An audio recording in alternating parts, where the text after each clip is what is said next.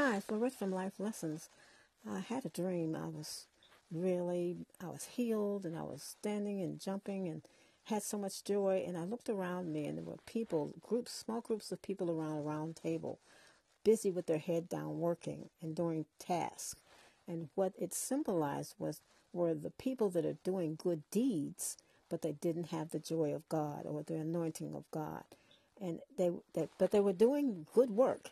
So I just want to let you know that God has the power to give you the peace and the joy that you really long for and need, but you have to stay in His flow, in the flow of the Spirit of God.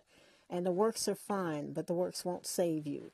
And He said, many will come before me and say, Lord, Lord, I did this in your name. And this, He said, I don't even know you. It's about a personal relationship with Jesus Christ.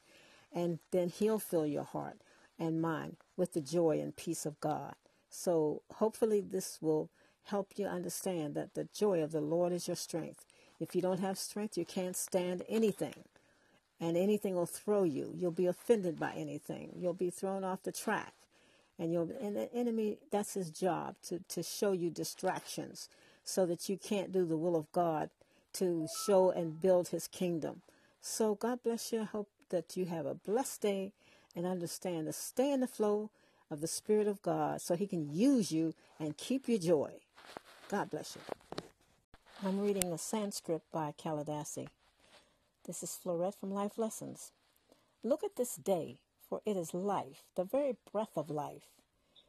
In its brief course, it lies, all the realities of our extension in our existence, the bliss of growth, the glory of action, the splendor of beauty, and tomorrow is only a dream, and tomorrow is but a vision. But today well lived makes every yesterday a dream of happiness, and every tomorrow a vision of hope. Look well, therefore, to this day. It's really saying the past and future dwell only in our minds.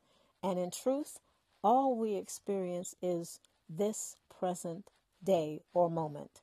So take advantage of each beautiful time in your life that happens during this day and this evening, and experience it to the fullest, enjoy it, and learn from it.